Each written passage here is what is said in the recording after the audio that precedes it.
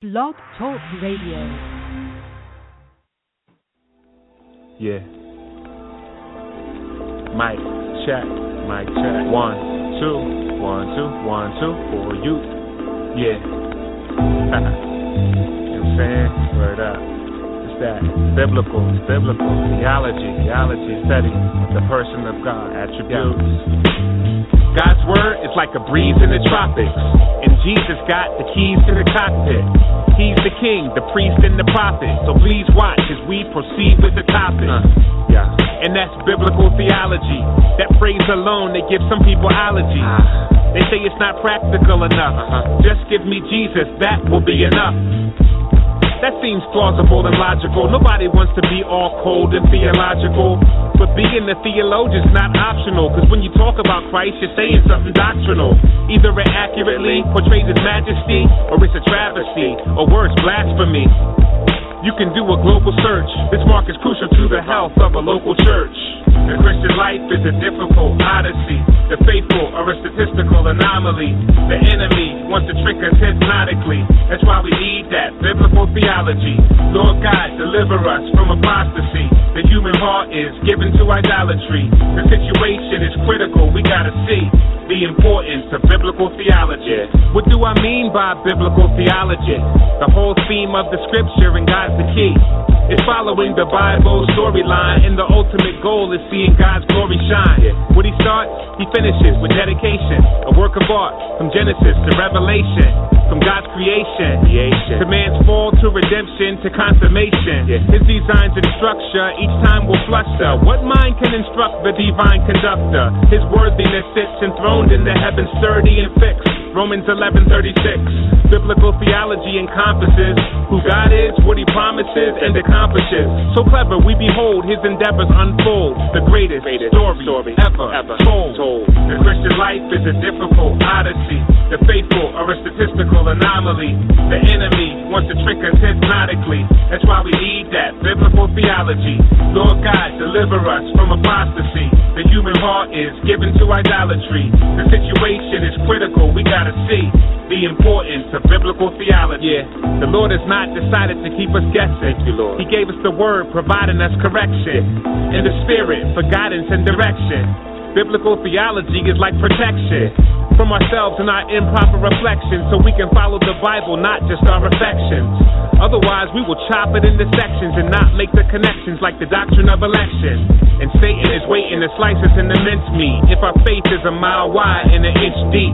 Theology is like the root of a tree, which determines how rich the fruit's gonna be. And by God's grace, he'll breathe on us with his breath, lead us in his steps, show us his eagerness to bless. And we'll experience true peace within our depth, because we'll know the meaning of Jesus and his death. The Christian life is a difficult odyssey. The faithful are a statistical anomaly. The enemy wants to trick us hypnotically. That's why we need that biblical theology. Lord God, deliver us from apostasy. The human heart is given to idolatry. The situation is critical. We gotta see the importance of biblical theology.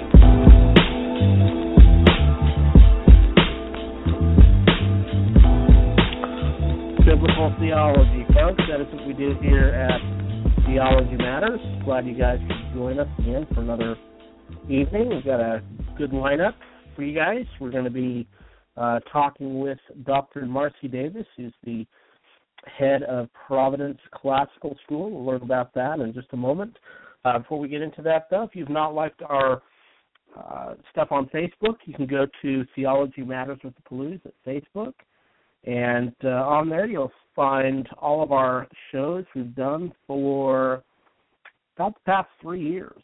We've hosted several debates on the show. That's kind of been one of the things that people love the most, I think, about the show.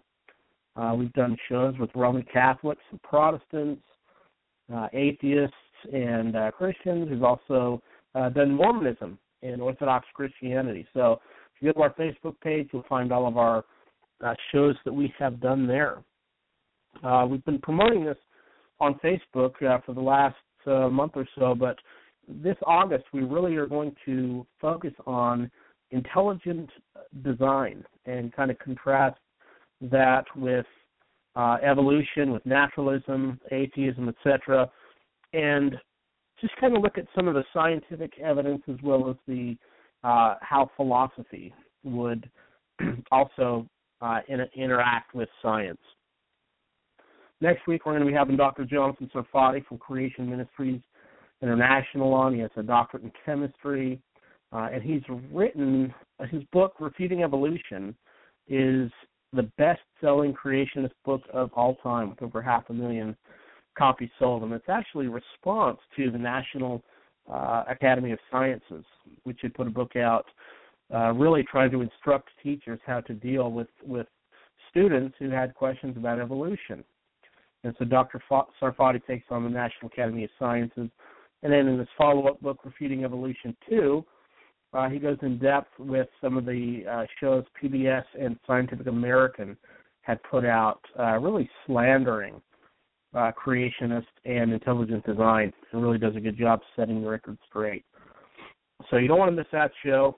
August 20th, we're going to have a couple of big guests. We'll have Ken Samples from Reasons to Believe will be with us for the first hour as we look at the relationship between philosophy and science. Dr. Samples has a doctorate in science.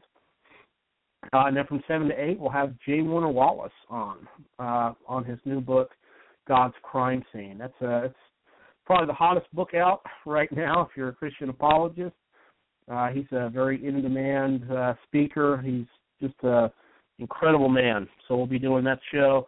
And then the 27th, we will round up the month by having Casey Luskin from the Discovery Institute on, as well as Stephen Meyer, who's probably the best-known ID theorist in the world right now. And we'll be discussing their new book, Debating Darwin's Doubt, which is really, it's a work. He first did his book, Darwin's Doubt, went out to the Amazon bestseller, had a lot of critics, and Debating Darwin's Doubt is basically a response to the critics.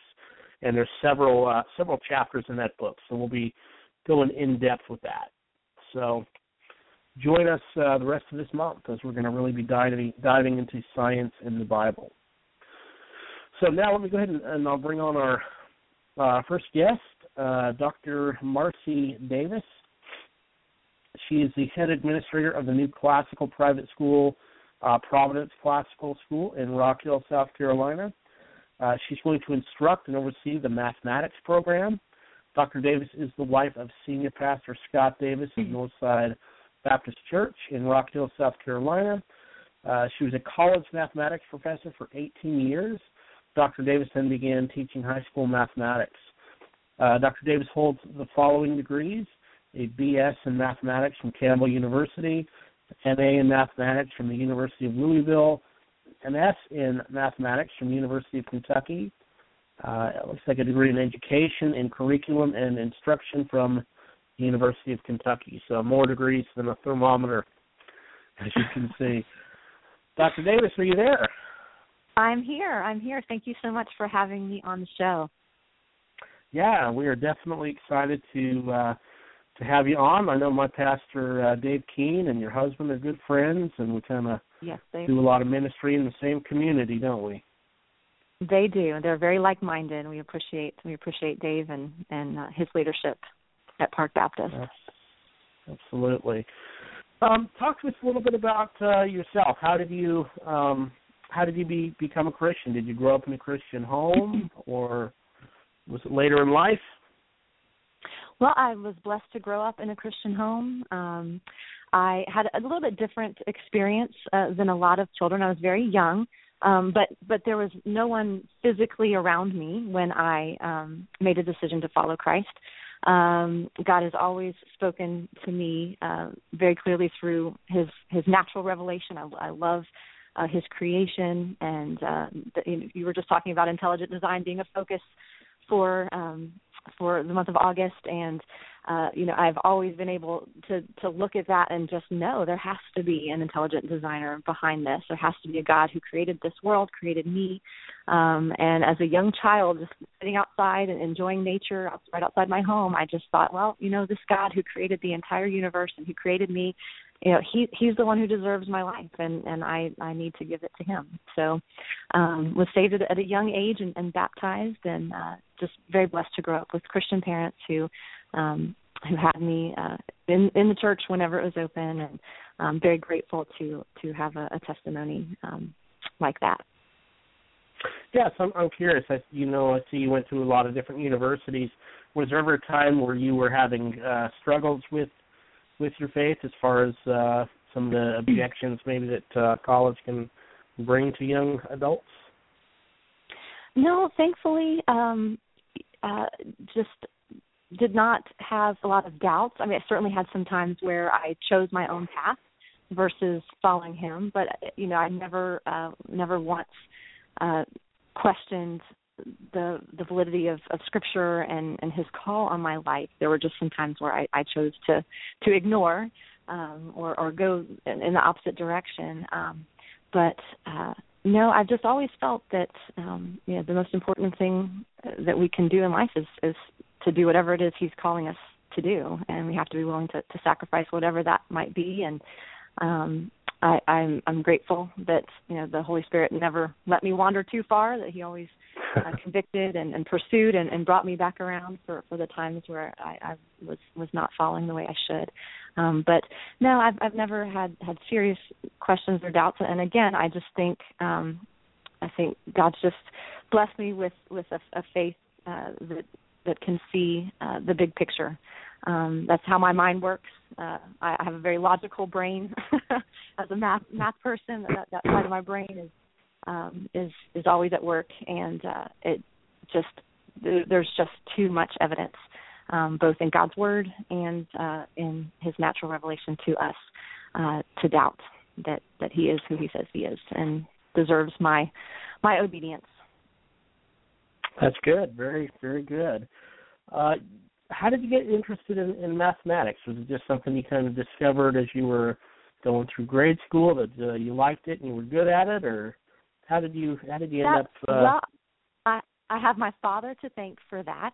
He always made it fun. When we were driving around from place to place, he would just kind of call out math facts or give me a number to start with and then have me square it and add to and multiply by 5 and just kind of see where doing all of that just mentally and then giving me the answer. And he just made it fun, and it was something I was always just good at.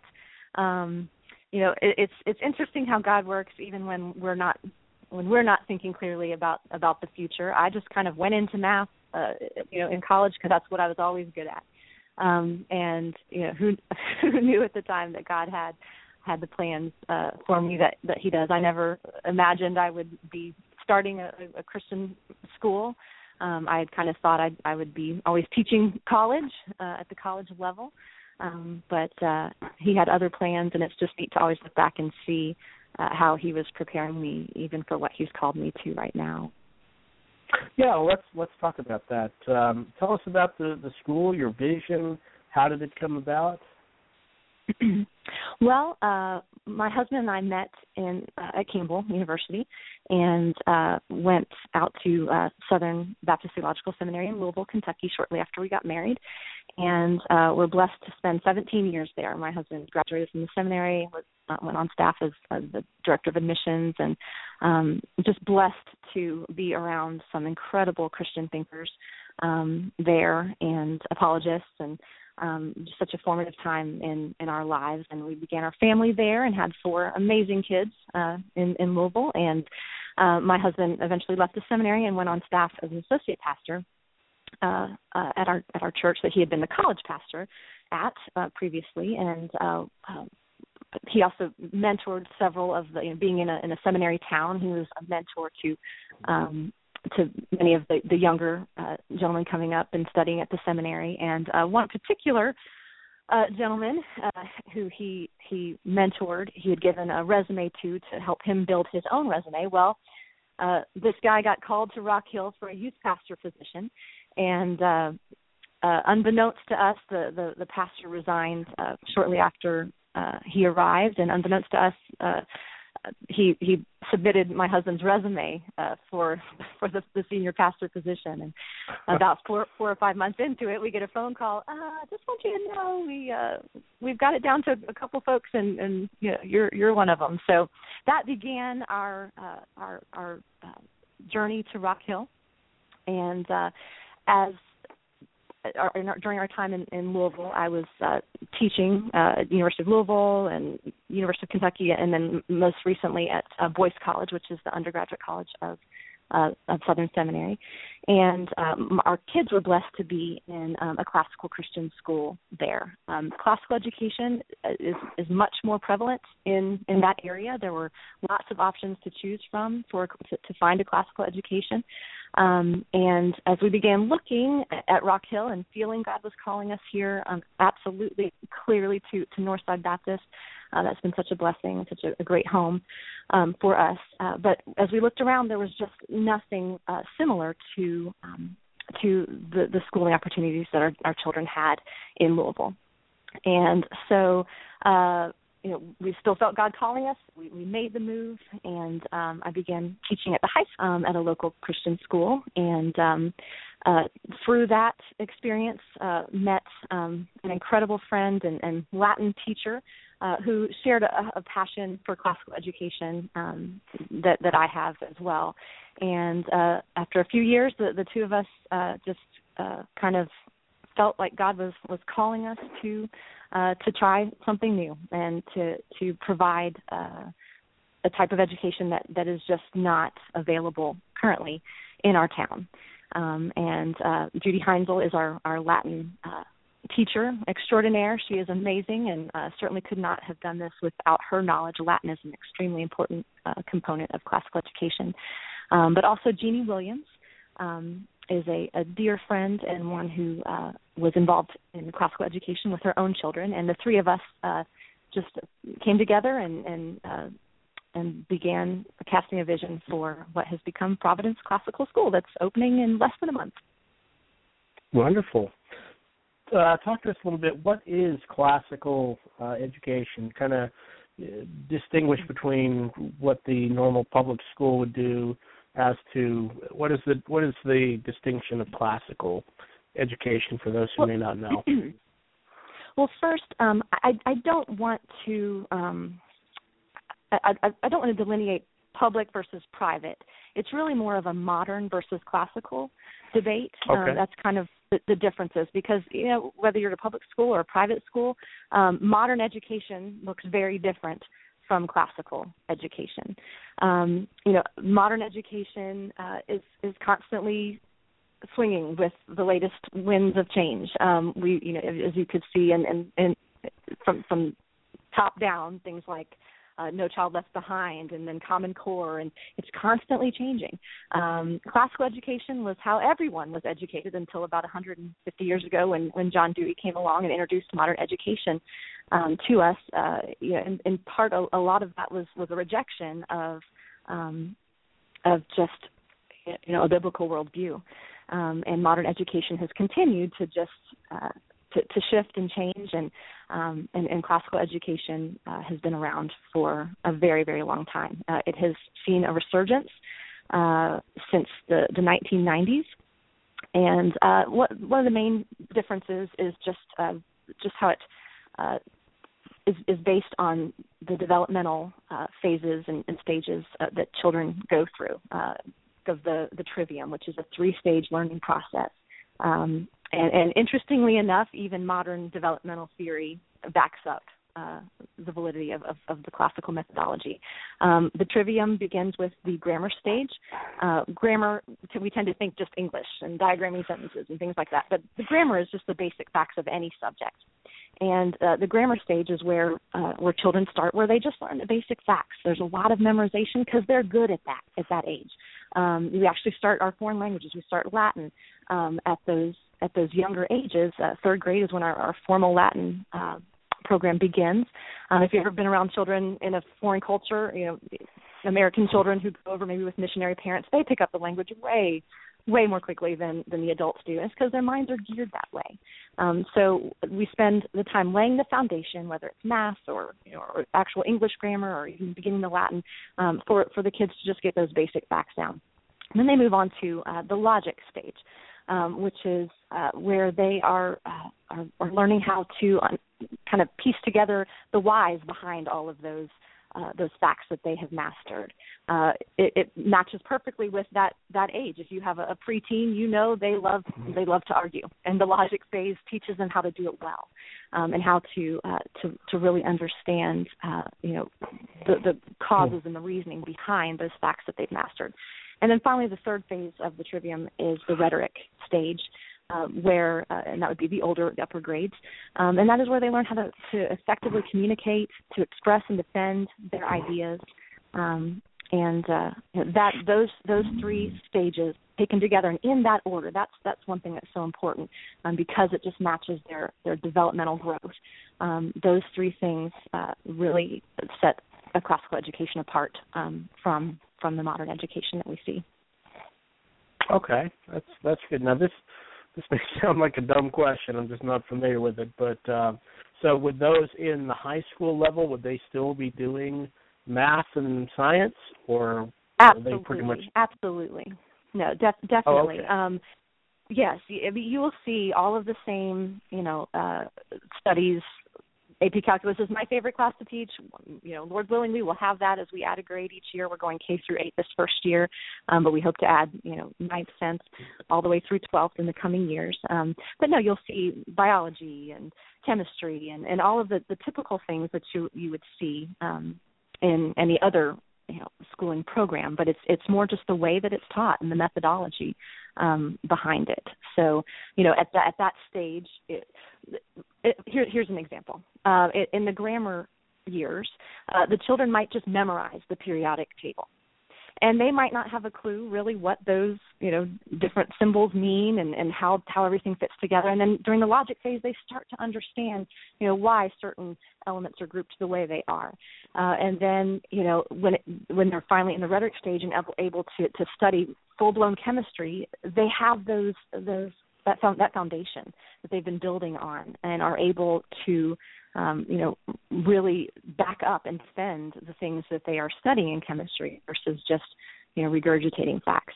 That's another big thing with a difference between classical education and modern education is modern education tends to teach students what to think, where classical education teaches them how to think, and that's an important distinction.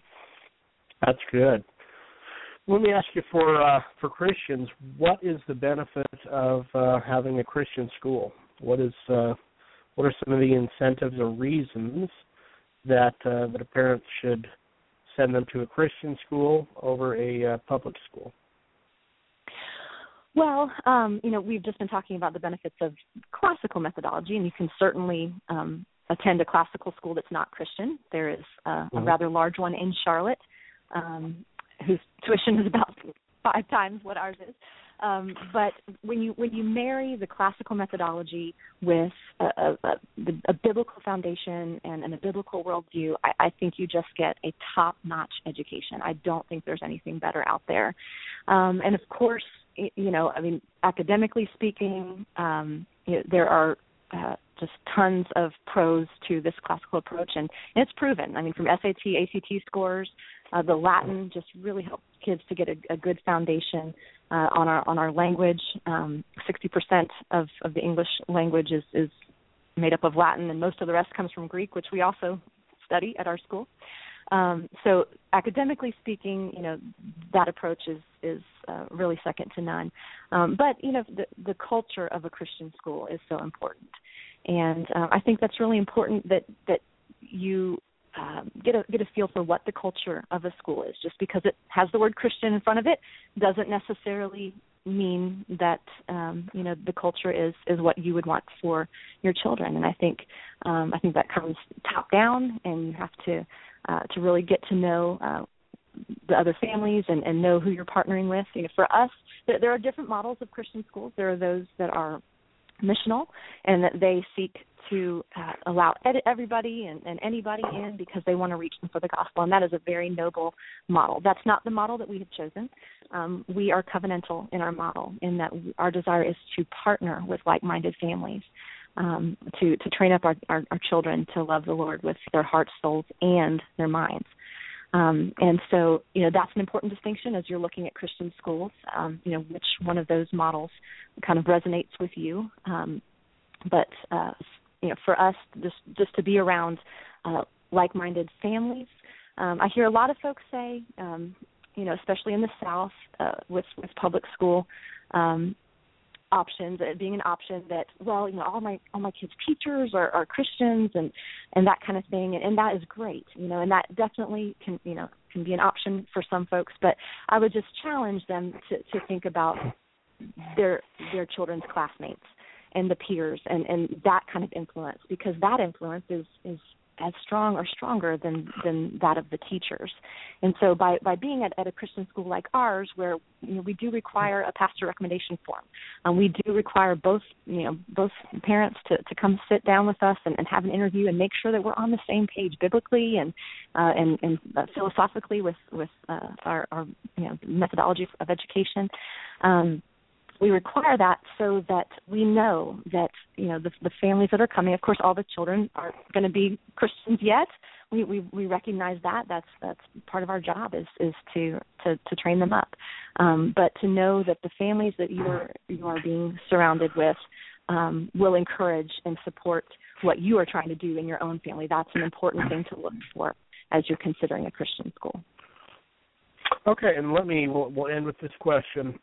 I know there's going to be those that may be wondering, does sending your kid to a school like this, does it hurt their chances of getting into college? How does that work? Does it hurt their chances? Yeah. Is that what you said? Are they? Yes. Yep. Some people are going to think if they do a private school instead of public school, maybe that might affect their ability to get into a good college or scholarships. How do you respond to that? I would respond. If you head over to our website, which is providenceclassicalrockhill.org, we have a tab that just says Why Classical. And if you click on that tab, you'll see some great quotes from some excellent thinkers of our day. But you'll also see the numbers. We have a graphic that shows the SAT, ACT scores of students in classical Christian schools versus just averages of the nation, and it's impressive. There is a significant difference. So, hurting? No, absolutely not. If anything, it will be a tremendous benefit. There's all kinds of research that shows, especially that Latin, is a key component to helping increase scores on SAT, ACT scores. And my personal background and passion is mathematics, so I am just as committed to that side of education at Providence. Well, I'm really, really excited about this for the school and for the city of Rock Hill, and really, really appreciate you guys. Definitely think this is, God has really put this on your hearts, and I think it's gonna change a lot of people's lives for the better. And we'll just definitely be praying for you. Where's give us your website or any other information after we get a hold of you again, if those are wanting to get a hold of you. Sure. Our website is providenceclassicalrockhill.org. You can email us with questions at info@pcsrh.org. I do just want to say quickly, kind of our emphasis is excellent academics, but affordable tuition. Our tuition is about half of what most classical schools are in the area, and a third to a fourth of what they are up in Charlotte.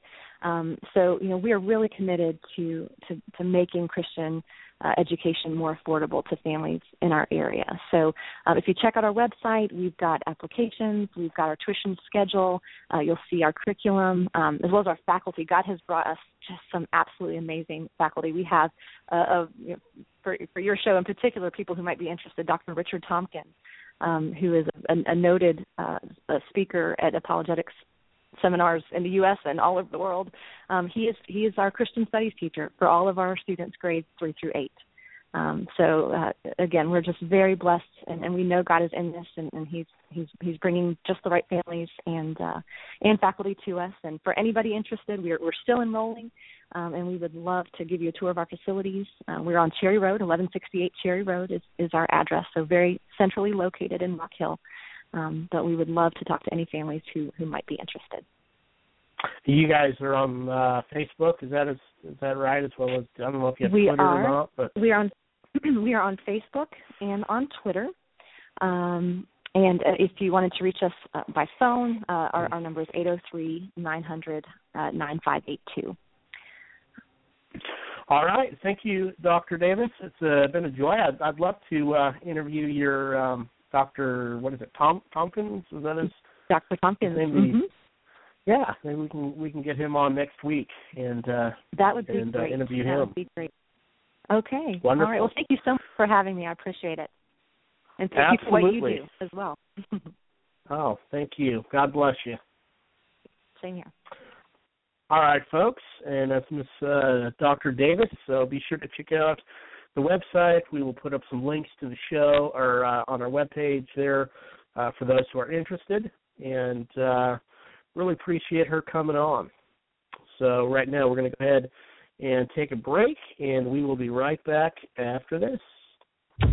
Welcome to the 1 Minute Apologist. If you had 1 minute to be able to unpack for the audience, we interview the world's leading apologists to provide credible answers to curious questions. Dr. Brown, is Jesus Christ the Messiah of Isaiah 53? Oh, absolutely. Isaiah 53 is a key, perhaps the key, messianic prophecy in the Hebrew Bible. If you try to interpret it with reference to Israel or the righteous remnant within Israel, it breaks down. But when you recognize that beginning in 52:13 through 53:12, it first speaks of the Messiah's great exaltation, but then it says that he'll suffer and be terribly disfigured. And as the text goes on, what we learn is that his own people, Israel, didn't recognize him. He was suffering for their sins, and yet they thought he was suffering for his own sins. And then they come to the revelation, it was our sins that he bore. It was our guilt that he was carrying, and by his wounds we're healed. So it paints the whole picture of the Messiah's exaltation, but only following his suffering, his rejection by his own people, and yet ultimately their eyes open to receive him as the Messiah of Israel and thus the Savior of the world.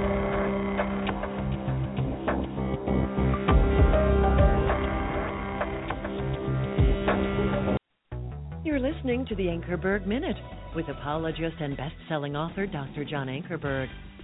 How can we know that God exists? Well, there are many arguments for the existence of God, but one of the most popular is known as the moral argument. The moral argument shares that every law needs a lawgiver, a personal being who is the source of our innate sense of right and wrong. Since moral laws do exist, such as not lying, stealing, or not to murder, there must be an original source for these morals. The Bible explains that God alone is holy, righteous, and morally perfect, and exactly fits the description of this moral lawgiver. As Paul said, God's righteousness endures forever. God alone is holy and serves as our source of perfection and standard of guidance for life. For additional resources on this topic, log on to johnankerberg.org. Over 3 chapters, the book of Genesis vividly describes a worldwide flood that began with all the fountains of the great deep bursting forth and the floodgates of heaven being opened. The reality of Noah's flood is the crux of the conflict between evolutionary and biblical worldviews. If this global deluge really happened, then the millions of years of Earth history and evolutionary progression supposedly seen in the fossil record are swept away. The flood accounts for the major geological features and the vast majority of the fossil record. Indeed, the fossils themselves are a mute testimony to the truth of the flood. We find billions of dead things buried in rock layers laid down by water all over the earth. Just what you would expect from the biblical account. If Christians were to believe and effectively defend the biblical account of the flood, then the basis for the evolutionary worldview would largely collapse. Many people would be saved from such a great pretension that sets itself up against the knowledge of God. To find out more from Creation Ministries International, visit our website, creation.com.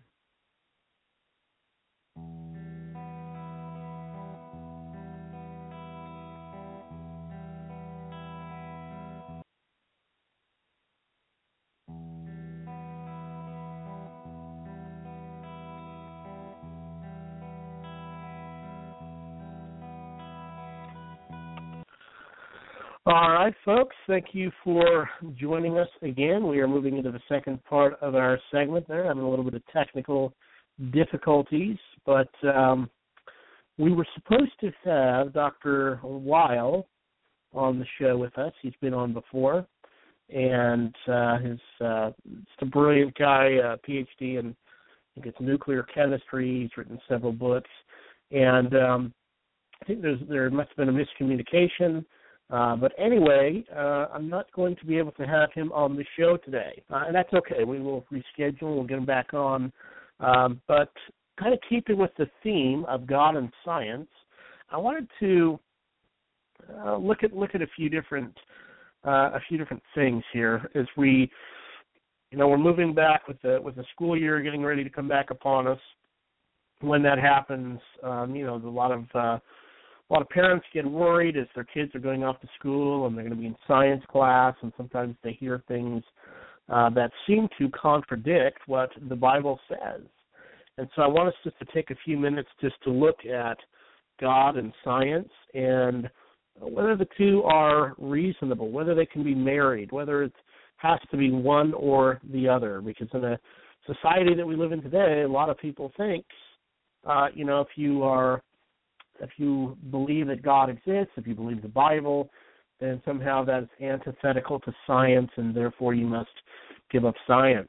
So let's do this. I want to play this clip here from Richard Dawkins. This is at a speech he is giving on secular humanism, and I think it's at one of the Reason rallies. And in it, you hear him encouraging his fellow atheists to mock religious believers, mock it, scorn them, make them feel stupid, belittle them. And I want to play that for you guys so you can hear it and so you can kind of see what we are up against.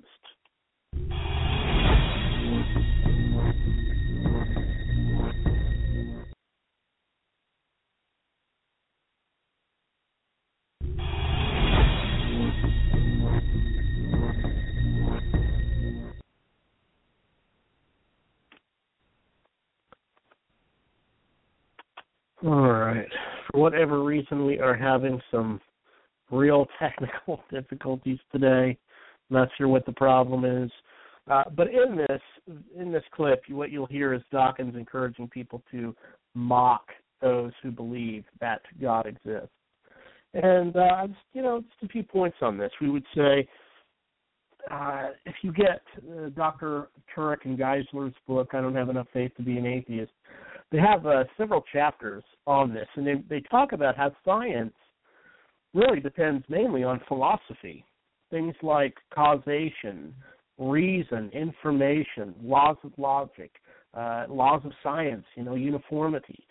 These things are philosophical in nature in that they're not something that they can be proved, right? For example, how do you prove the law of logic? It's not a material component. You kind of have to assume the laws of logic in order to even do science.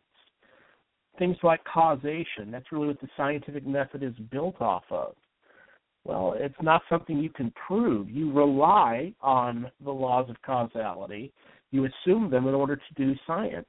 Same things with the uniformity of nature, right? We assume that the laws of science are going to be tomorrow or today the same way they're going to be tomorrow, and et cetera. And therefore we're able to, send men to the moon because we're expecting, if we send a certain amount of, the engine such and such of thrust to overcompensate gravity, that gravity is going to be the same. It's not going to just radically change. And so in our culture, really what we see is this dominant view of what is sometimes called scientism, the idea that unless you can touch it, taste it, smell it, etc., then it's really not something that we can know. We don't have any real way to know it for sure. And we want to challenge those ideas because I think it's just bad science and it's bad philosophy. And so what I want to do is I did a talk a while back here. Let me see if I can bring it up. And it was at a conference I did probably, last fall. And if I can bring it up, that would be great.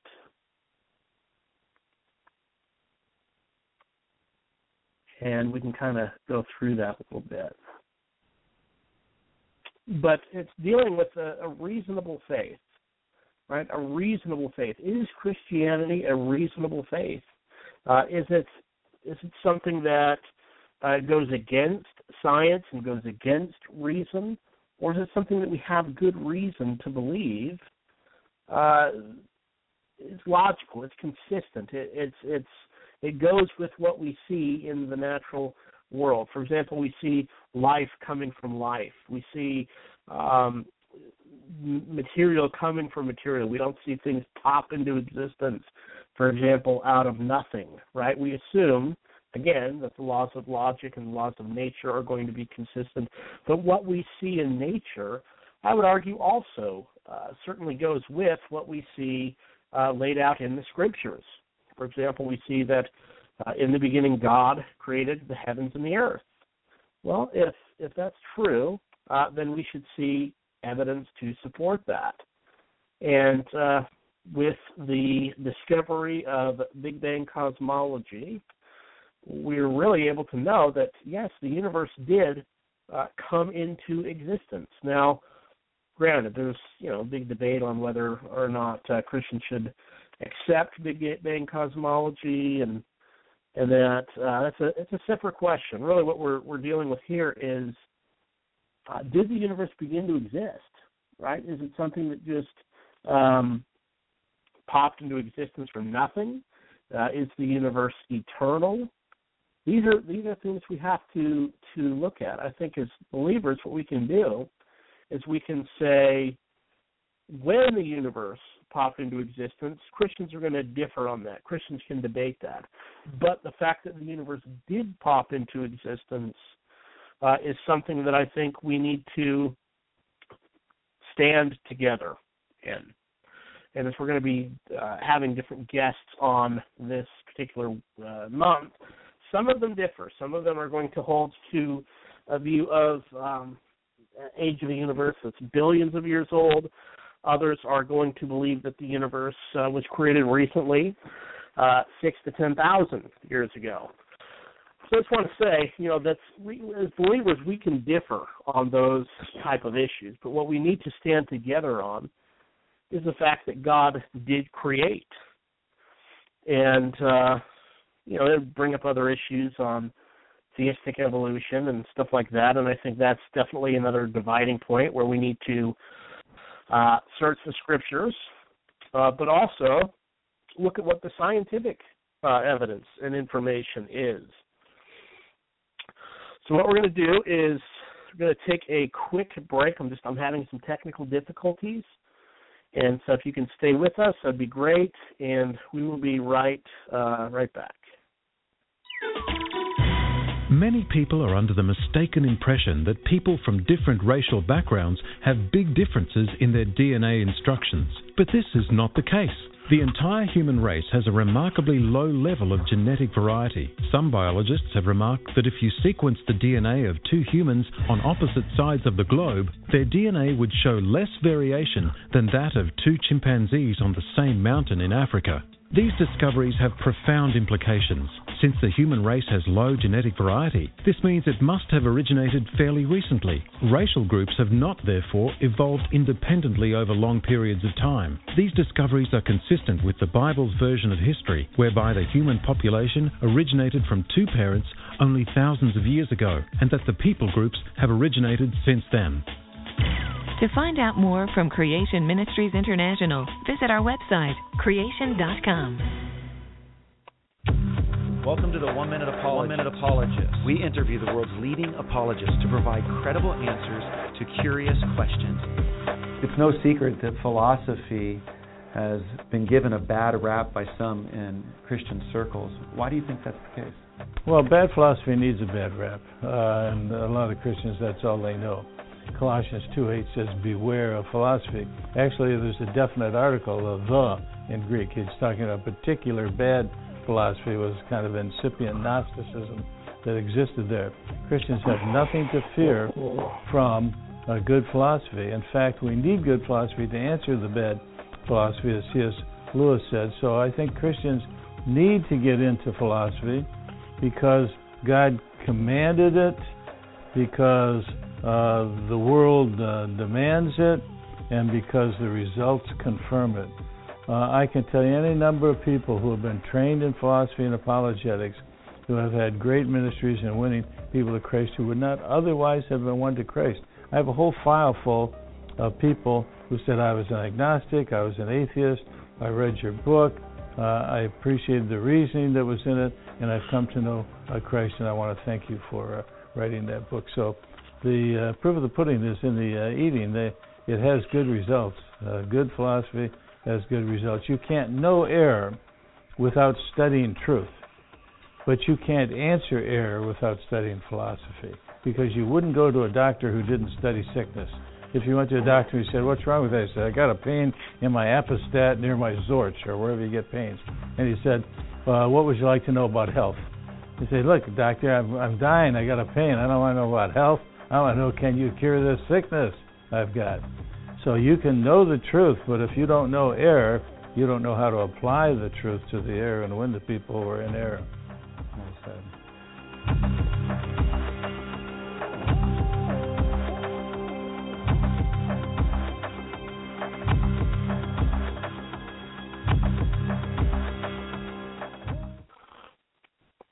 All right, folks, we are back again, just having some terrible problems here with our technology, but we are back. And what I'd like to do is spend a little time looking over some of Frank Turek's material on I Don't Have Enough Faith to Be an Atheist. And it's one of the best books out, in my opinion. I think it's about the strongest for what it is. You know, it's not meant to be an exhaustive resource, for example, on apologetics, but for what it is and what it covers, I think it's one of the best resources we have out. And so the book really starts out looking at four main things. First of all, what is truth? Second of all, does God exist? Or I should say the first one is, does truth exist? And then, does God exist? Do miracles exist? Or are miracles possible? And is the New Testament reliable? So the reason that we need to know about truth is because if truth doesn't exist, and there's no such thing as absolute truth, then the question of whether God exists or not really becomes irrelevant. But see, on either side of the equation, if God exists, it is of the utmost importance. If God does not exist, well, then obviously it's really not important at all, and we just live how we want to live. It's going to affect our ethics. It's going to affect even our view of science. Is there purpose? Is there meaning in life? And so what we're going to do is start off by looking at truth. What is truth? Well, they start talking about the law of non-contradiction. And the law of non-contradiction is the law of logic, and it really helps us discover what is false. So opposite ideas cannot both be true at the same time in the same sense. So, for example, if one person says the earth is round, and the other person says, no, the earth is not round, well, they cannot both be true, right? Either the earth is round or the earth is not round. But it cannot be true that both statements are true. So, for example, Oxford professor John Lennox, who's written God's Undertaker, has science buried God, and the other Oxford professor, Richard Dawkins, who's written books like The God Delusion, Climbing Mount Improbable, The Blind Watchmaker, he says God does not exist. In fact, he would say, if you believe God exists, you are deluded. All right, so regardless of what position you believe is true, one thing we know for sure, both can't be true, because both are making opposite truth claims. Dr. Lennox says God exists. Professor Dawkins says God does not exist. Again, based on the logical, rational, orderly universe that we live in, we know both cannot be true at the same time. And so it just so happens, we would say Dr. Lennox is right on this. The law of non-contradiction is really undeniable, right? Even those who deny it have to use it. Even those who deny it have to use it. So, for example, the great medieval philosopher Avancini says, anyone who denies the law of non-contradiction should be beaten and burned until he admits that to be beaten is not the same as not to be beaten, and to be burned is not the same as not to be burned. See, folks, all truth is absolute. Something that is true for all persons at all times in all places. That's just the nature of truth. Truth is absolute. We live in a culture today that says, oh, truth's not absolute. You determine your own truth. I think a great example of this is the Planned Parenthood videos that have come out. How many times have I seen women saying regarding the issue of abortion, and men saying it too, that, well, for me, life doesn't begin until, it takes its first breath. Or life doesn't begin for me until brainwaves. Well, folks, the scientific evidence demonstrates life begins at conception. That's just basic biology. But if that's true, that's not just true for me. It is true for all people, because all truth is absolute for all persons, at all times, in all places. So you're going to have some objections to this. Some people are going to say there's no such thing as truth. Now, what I love about Guys Learn Chart's book is they really go through this tactic they call the Roadrunner tactic. And what the Roadrunner tactic does is it exposes it's what's called a self-referentially incoherent statement. It is a I'm trying to think of the term. It's self-refuting, right? So, for example, someone says to you, you're sitting in your college class, and your professor says to you, there is no such thing as truth. Or he might say you can't know the truth, or that all truth is relative, or it's true for you but not for me, or no one has the truth. How many times have we heard this? There's no such thing as truth, or we can't know the truth, or all truth is relative. That's true for you but not for me, or no one has the truth. No one can know the truth. Well, this little it's not a trick, it's just applying the laws of logic to the statement, is wonderful because it really exposes that they're self-refuting. So when someone says, for example, you ought not judge, and we hear this all day long, we hear you ought not judge. We're going to show you exactly how to answer these questions. You apply the claim to itself. Apply the claim to itself. So let's look at an example of this. Someone says, I can't speak a word of English. Well, we would probably respond with, didn't you just say that in English?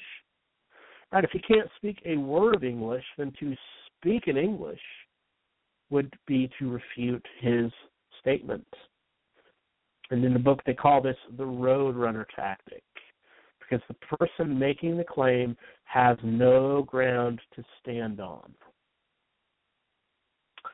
So let's try the Roadrunner tactic to our college professor that says, there's no such thing as truth. What would we say? Is that true? Is that statement true? Because if there's no such thing as truth, then that would have to mean we should discount that statement that there's no such thing as truth. But if we discount the statement that there's no such thing as truth, then that must mean that there is truth, which would refute the statement.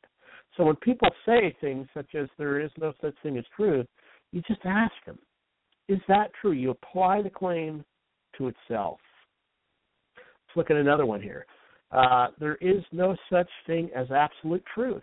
We hear this all the time, folks, all the time. There's no such thing as absolute truth. I remember going to the Pagan Festival. This is what they themselves call it. It happens in Belmont, North Carolina. And as we went, you had numerous idols set up. It was a pagan festival with real witches and Wiccans and high priests, etc. Me and my wife went out there with a team of other seminary students to do some evangelism. And as we were doing this, we would encounter the same kind of objections over and over. They would say things like, well, for me, God is such and such, the wind, the air, the trees, etc. For you, maybe God is personal or something like the God of the Bible. But there's no such thing as absolute truth. We can't really know one way or another. And so, in their mind, they really thought what they think about God determines truth. Let me just say this, folks. Our faith does not change anything about the existence of God. Mormons can have faith that their God exists, but that doesn't mean that their God does exist. Same thing with Muslims. Same thing with Jehovah's Witnesses. Same thing with Christians. Just because we believe and have faith that God exists does not mean, therefore, God exists. Our faith does not change anything about the ontological status or nature of God. So when someone says there's no such thing as absolute truth, we need to hit them with applying a claim to itself, and we should ask them, are you absolutely sure? If there's no such thing as absolute truth, then why are you making an absolute statement? See, if there is no such thing as absolute truth, then that statement itself would not be an absolute, could not be an absolute truth claim, which would then throw the statement into doubt. How about this one? It's true for you, but not for me. We run into this all the time. It's true for you that abortion's wrong, but it's true for me that it's not wrong. Well, folks, that is just, it's irrational. It is absolutely irrational. Say you go to your bank account. You have $300 in there, and you say to the bank teller, I would like to take $100 out. And the bank teller says, well, it's true for you that you have $100 in there, but it's not true for me. You only have $50 in there. Well, no, we would say, well, no, let's look at the records. Let's look at an objective piece of evidence to decipher who's right, you or me. But what we're not going to say is, that's true for you, but not for me. If the cop pulls you over while you're speeding, so that caught you going 65 and a 30, and you say, that's true for you, but not for me. No, of course not. He's going to get a ticket, and you'll end up in jail. So when someone says something like, true for you, but not for me, you just ask them, well, is that true for everybody? Because if that's true for everybody, then it's not just true for you, but not for me. How about this one? There is no truth in anything but science. There is no truth in anything but science. The world we're living in today, folks, really seems to, a lot of people affirm this in America, that if you can't touch it, taste it, see it, smell it, run it through the scientific method, then it is not true. And there is no such thing as truth outside of running it through the scientific method. This is a view known as scientism, meaning that science is the arbitrator of all truth. But of course, think about this, folks. There's a lot of things that don't fit into the category of science. What do you do with historical truths? For example, did Jesus rise from the dead? That's not a scientific question. That's not a question we can run through the scientific method. That's a historical question. Those are issues that's a different category. In logic, that would be called a category error or a category mistake. It'd be the same as trying to weigh a chicken with a yardstick, as Greg Coco says. See, so science is good when it's used in its proper categories and applied to things that deal with science. But when you're trying to apply science, try to make things that are not in the scientific method fall into, scientific testing, then how in the world do you expect to have clear results? You're just not. So when someone says there's no truth in anything but science, well, the question should be asked, is that a scientific truth? See, if there's no truth in anything but science, then that means that statement would have to be something that could run through the scientific method. But it's not. To say there is no truth in anything but science is a philosophical claim. It's not a scientific one. And so when the teacher stands up in front of the students and tries to say this kind of stuff, that there, no such thing as, you can't know anything outside of science, apply the claim to itself. Do the Roadrunner tactic. Is that a scientific truth? You hear this all the time. Immanuel Kant was famous for arguing that you can't know the real world. The real world is always changing. We're seeing it through our senses. We can't really know what the world is really like. And then you would just ask, how do you know that about the real world? How do you know that we can't know the real world? You'd have to know something about the real world in order to know we can't know it. This is the problem for agnostics, for hard agnosticism. When hard agnostics claim you can't know whether God exists. Not that, you have the soft agnostic that says, maybe God exists, I just don't have the evidence that God exists, therefore I don't believe that he does.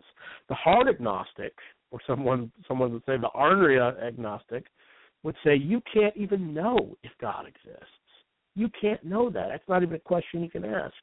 Well, that's the same type of tactic you would run here. How do you know that you can't know anything about God? You would have to know something about God, which is that he couldn't be known in order to even make the claim.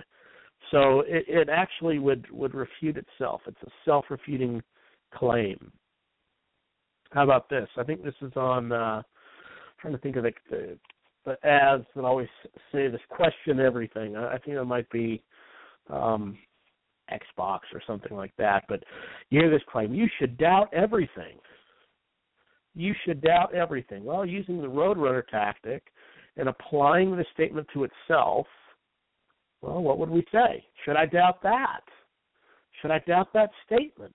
If we should doubt everything, should we doubt the statement that we should doubt everything? See, the statement is self-refuting, friends. One of our personal favorites here. You ought not judge. Who are you to judge? You Christians, you're so judgmental. Saying that homosexuality is a sin. Saying that abortion is wrong. Oh, saying that Muslims or others who don't believe in Jesus are going to hell. That's wrong for you to judge. Well, what would the self-referentially incoherent statement be there? You just ask him, isn't that a judgment? To say that I'm wrong for speaking out against abortion is a judgment. So you're judging me and saying that it's wrong for me to speak out. If I say homosexuality is a sin or homosexuality is not good for society, and you're telling me I shouldn't say that or I shouldn't speak out, well, you're judging. You're judging, so you're doing the same thing. It's a judgment. So even those who, for example, when we say Jesus is the only way to heaven, is what is taught in the Scriptures, you're going to be called a bigot. You're going to be said, you're a bigot. You are narrow-minded. You're judging others.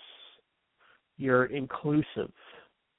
Well, and in a sense, we are inclusive. But see, truth divides. Truth separates from error. So even those who would say, you're wrong to say that Jesus is the only way to heaven, that's just wrong.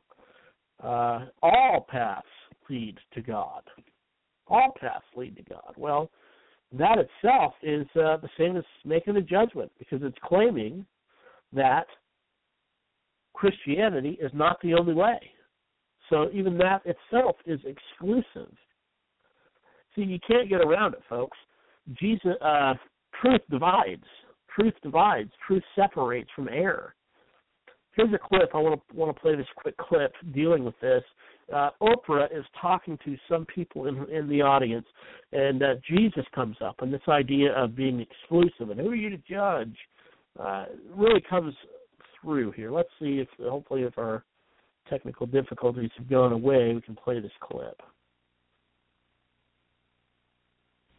The panel has been discussing the spirituality and the forces of God, but I also believe that there are two forces that are here with us, that we do have our God that we can depend on, but there's also a power of darkness that we do need to be aware of. And that's where the choices begin. Do you believe that you can choose between one or the other? Most absolute, definitely. Yeah.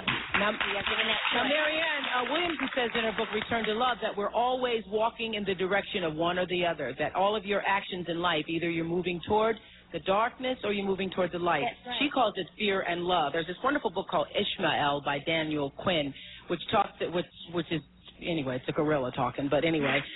It talks about, one of the points it brings out is one of the mistakes that human beings make is believing that there is only one way to live, and that we don't accept that there are diverse ways of being in the world, that there are millions of ways to be a human being, and many ways, but many paths to what you call God. And her path might be something else, and when she gets there, she might call it the light. But her loving and her kindness and her generosity if it brings her to the same point that it brings you, it doesn't matter whether she called it God along the way or not. And I guess the danger that could be on that, I mean, it sounds great on the onset, but if you really look at both sides, there couldn't possibly be just one way. What about Jesus? What about Jesus? You say there isn't only one way. There is one way and only one way, and that is through Jesus. There couldn't possibly be with because a million you of people say in the there world. isn't. There couldn't possibly be. Because you intellectualize it and say there isn't. If you don't believe that, you're all buying into the lie. But that means you're right. You think that if you are somewhere on the planet, if you're somewhere on the planet and you never hear the name of Jesus, you never hear the name of Jesus, but yet you live with a loving heart, you lived as Jesus would have had you to live, you lived for the same purpose that Jesus came to the planet to teach us all, but you are in some remote part of the earth and you never heard the name of Jesus. You cannot get to heaven, you think? And that is covered in the scriptures, too. People are talked about Truly, that. God knows the heart. Does God care about your heart, or does God care about if you call his son Jesus? Well, Oprah, Jesus cannot come back until that gospel is preached in the four corners of this earth. So, figure it out. Okay, I can't get into a religious argument with you. It's not religion, Oprah. I can't get into a religious argument with you, John.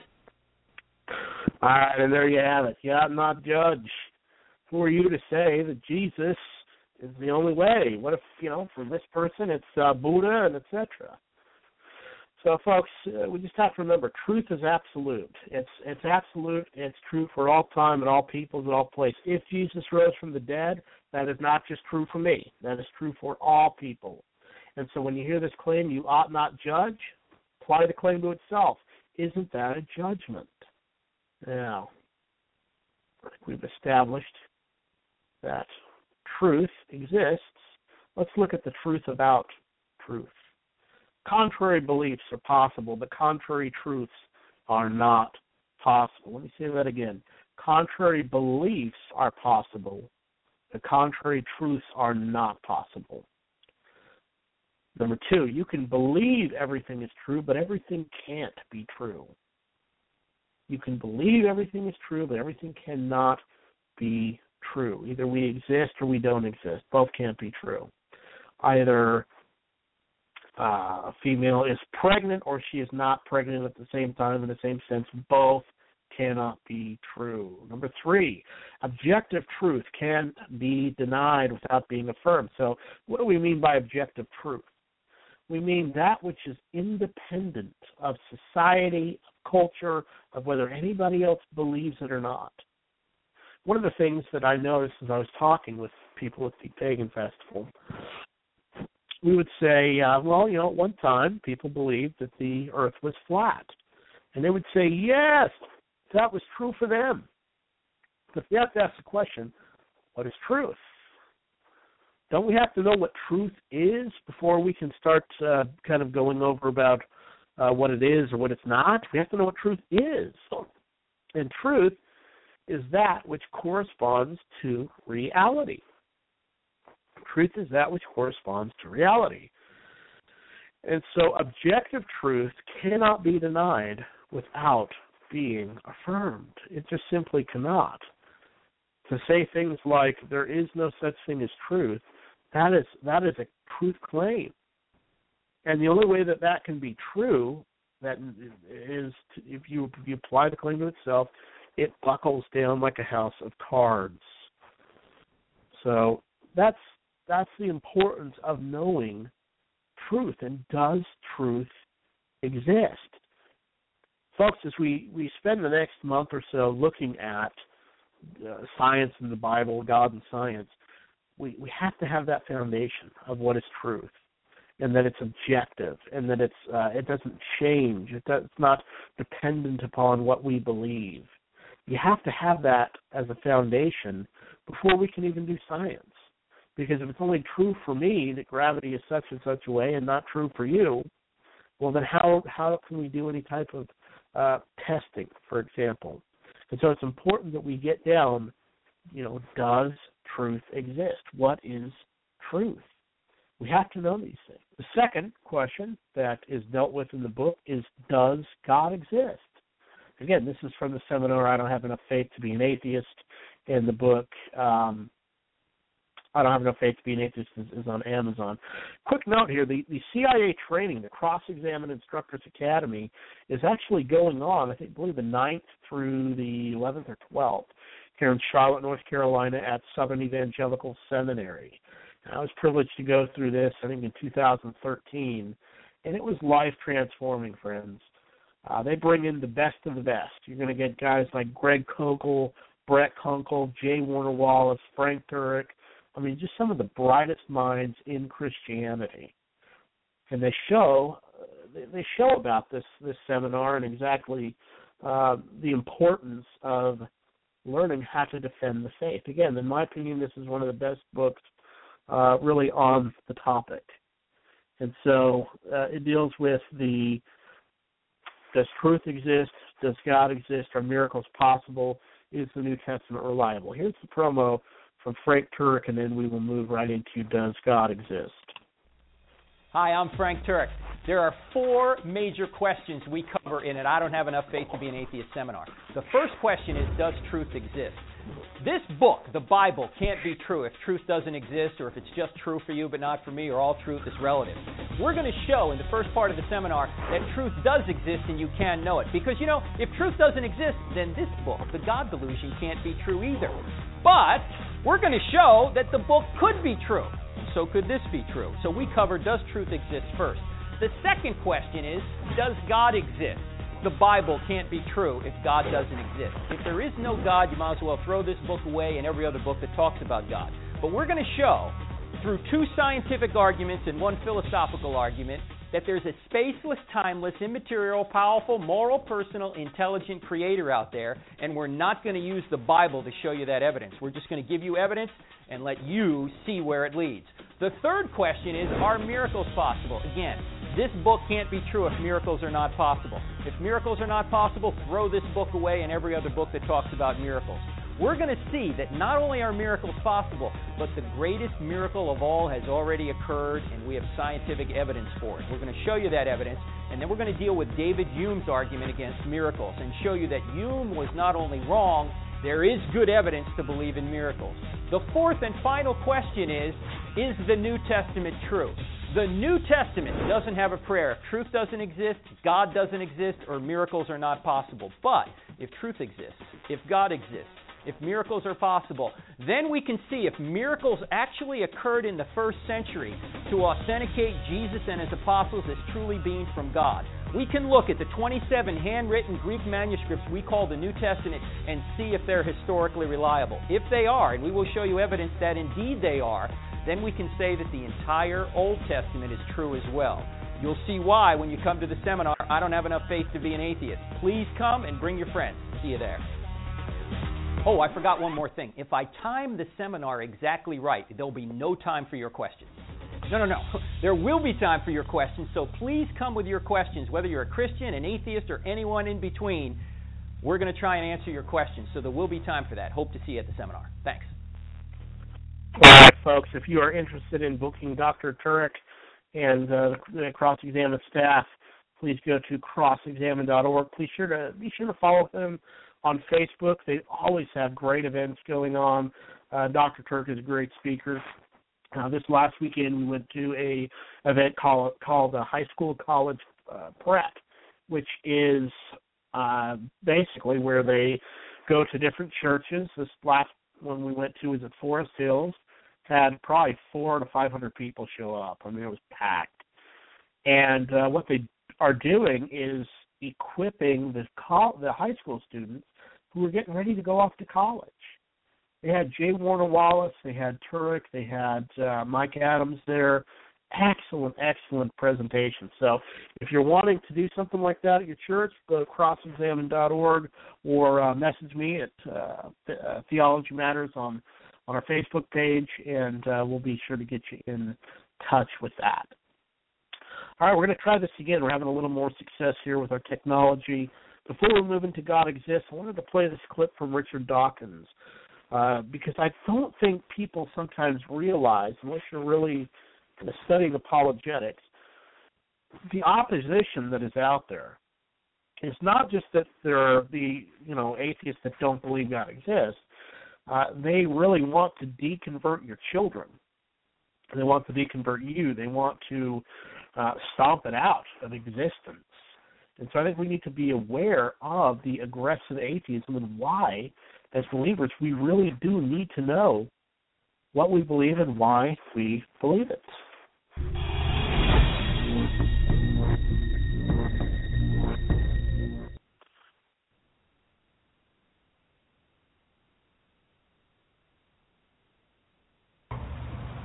And at this point, I need to acknowledge the remarkable taboo against speaking ill of religion. And I'm going to do so in the words of the late Douglas Adams, a dear friend who, if he never came to TED, certainly should have been invited. He was? He was, good. I thought he must have been. He begins this speech, which was tape-recorded in Cambridge shortly before he died. He begins by explaining how science works through the testing of hypotheses that are framed to be vulnerable to disproof. And then he goes on, I quote, "Religion doesn't seem to work like that. It has certain ideas at the heart of it which we call sacred or holy. What it means is, here is an idea or a notion that you're not allowed to say anything bad about. You're just not. Why not? Because you're not.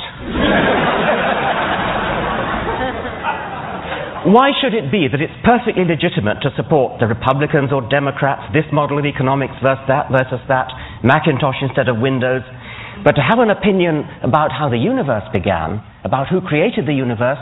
No, that's holy." So we are used to not challenging religious ideas.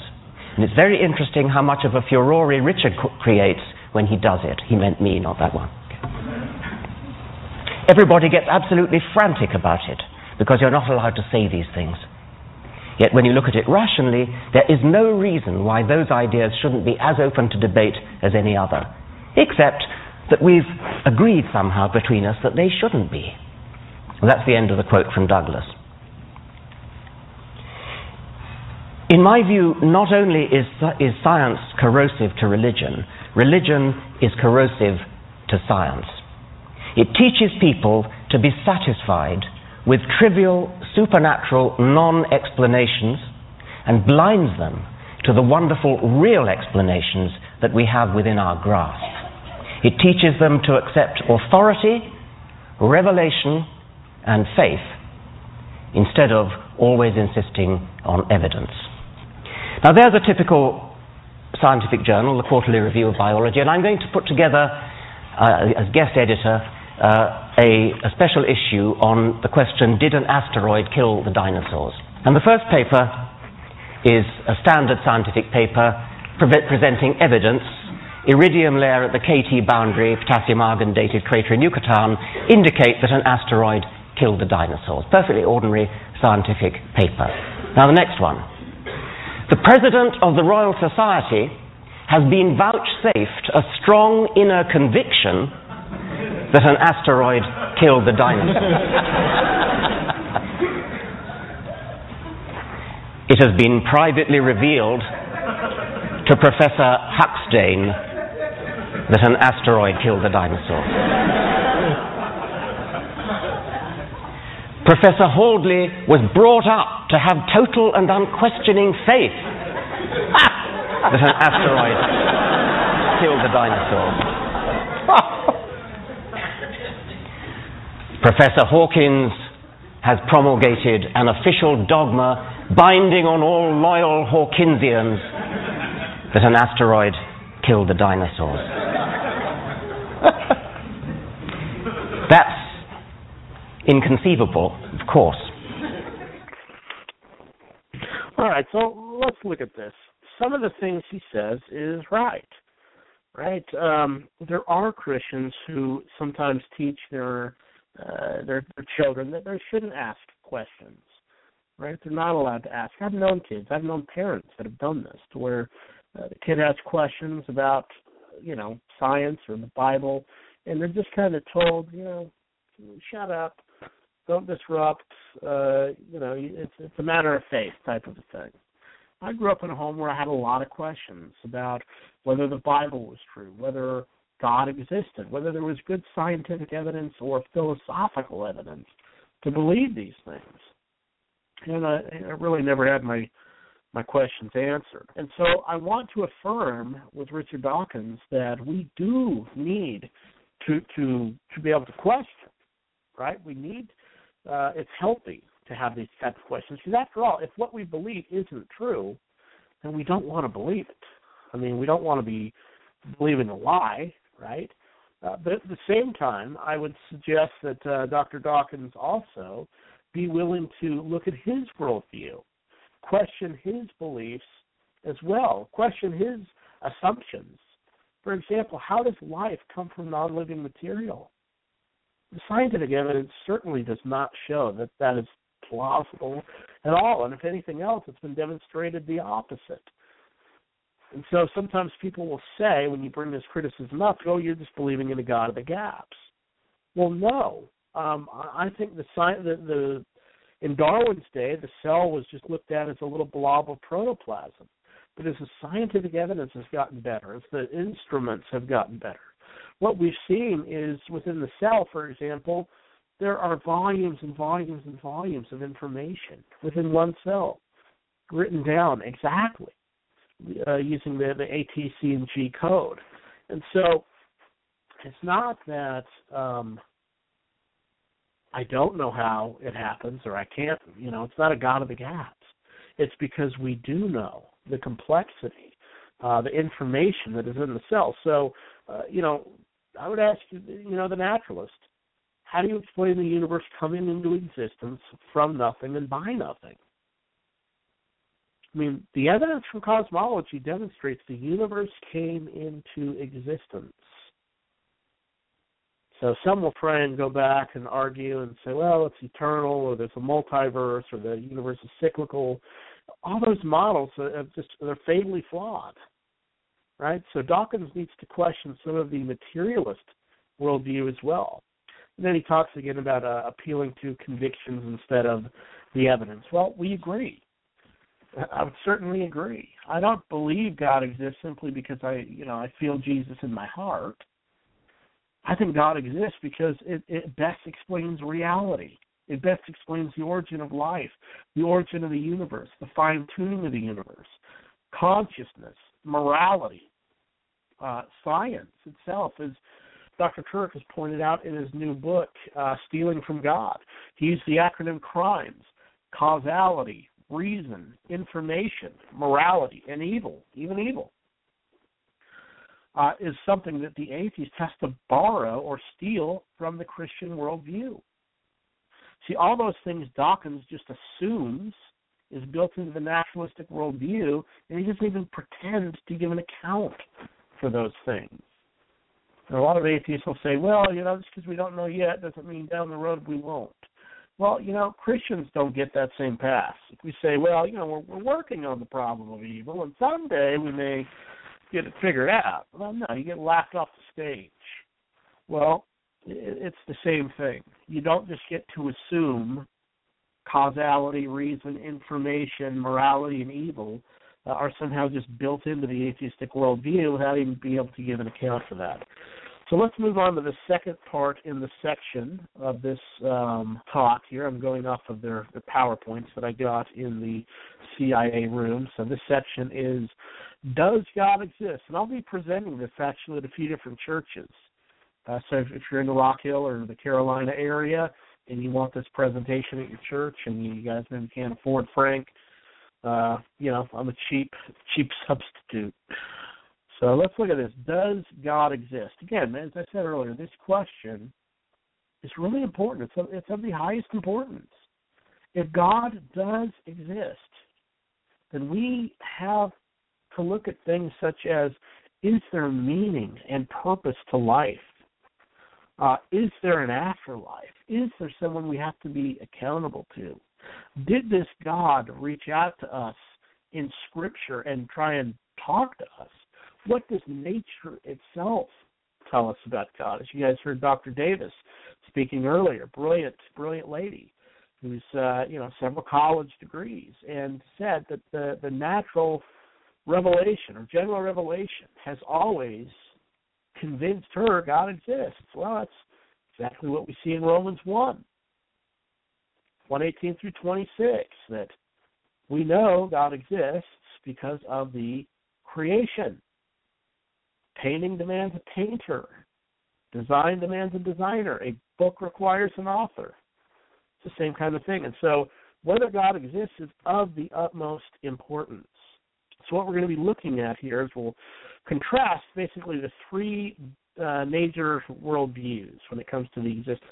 You have theism, pantheism, and atheism. So theism would include Judaism, Christianity, and Islam. And this is the view that God is, again, this is monotheism, right? So one God in existence. Now, Judaism, Christianity, and Islam all argue that God is both transcendent and yet immanent. And so what we mean by transcendent is God is above and beyond his creation. He's not trapped inside the box, so to speak. He's outside of the box. But yet, he still differs from deism because he works miracles. He's involved. He's upholding the universe even now. And so this is the view that God made it all, and he is currently involved in the universe.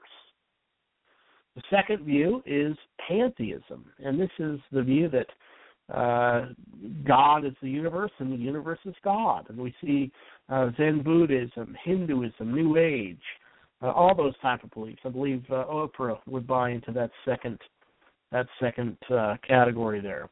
So you have theism and you have pantheism. One says that God is above and beyond the universe. The other one would say that God is in the universe and we are part of God.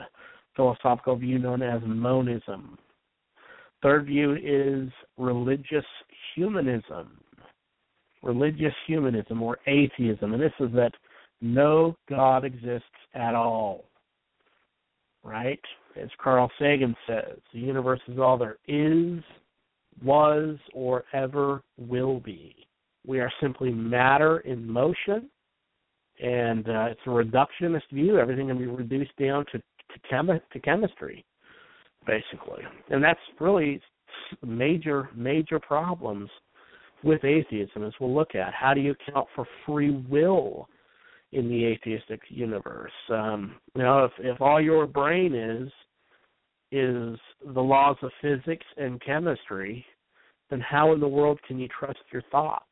How can you be how can someone be held accountable for doing evil? Well, there's, as Dr. Kirk says, chemicals don't reason, they just react. If I have a can of Dr. Pepper and a can of Mountain Dew and I shake them both up and open them up, what one's right? Well, you're saying, well, what do you mean what one's right? Well, that's exactly. Because it's just chemistry. They're just fizzing. They're just doing what chemicals and the laws of physics do. And so we'll look at some of the major problems with that. Let's look at some of the we'll look at three great arguments for the existence of God. Now, we say this, there's a whole lot more that could be given and a whole lot more that could be said. I think it is the Catholic philosopher Dr. Peter Kreeft has, in a section on Handbook of Christian Apologetics, over 20 arguments for the existence of God. So we're just looking at three today. We're going to look at cosmological arguments. This is dealing with the beginning, right? How do we how do we get here? What is the origin? Secondly, we'll look at design. We'll look at the design arguments, the teleological arguments, sometimes it's called. And again, dealing with the design, the purpose. Mainly with the design argument, you're looking at two main features, cosmology, or two disciplines, cosmology and biology.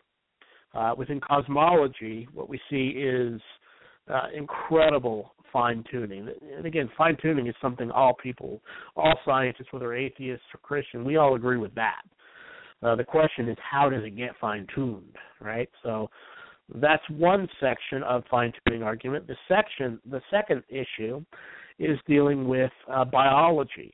And so, for example, in the late 90s, you see guys like Philip Johnson, who was a lawyer, and did the book debating Darwinism, did Darwin on Trial, Reason in the Balance, just a bunch of great books. And from that came guys like Michael Behe, who's a biochemist, and wrote the book Darwin's Black Box, which is a wonderful book, and coined the phrase irreducible complexity. And in there he looks at several different features in biology at the molecular level, where he argues that basically natural selection mutations cannot account for some of these features, as they have to be there kind of right there from the start. Natural selection would weed a lot of the stuff out. And so irreducible complexity is another argument for it. Information theory, there's a lot of different things. So we'll look at that as well if we have time. Thirdly, the argument from morality, or the moral argument. A lot of people think that the existence of evil disproves the existence of God. They think, if evil exists, that disproves God. God cannot exist if evil exists. But of course, the question would be, if God does not exist, what is evil?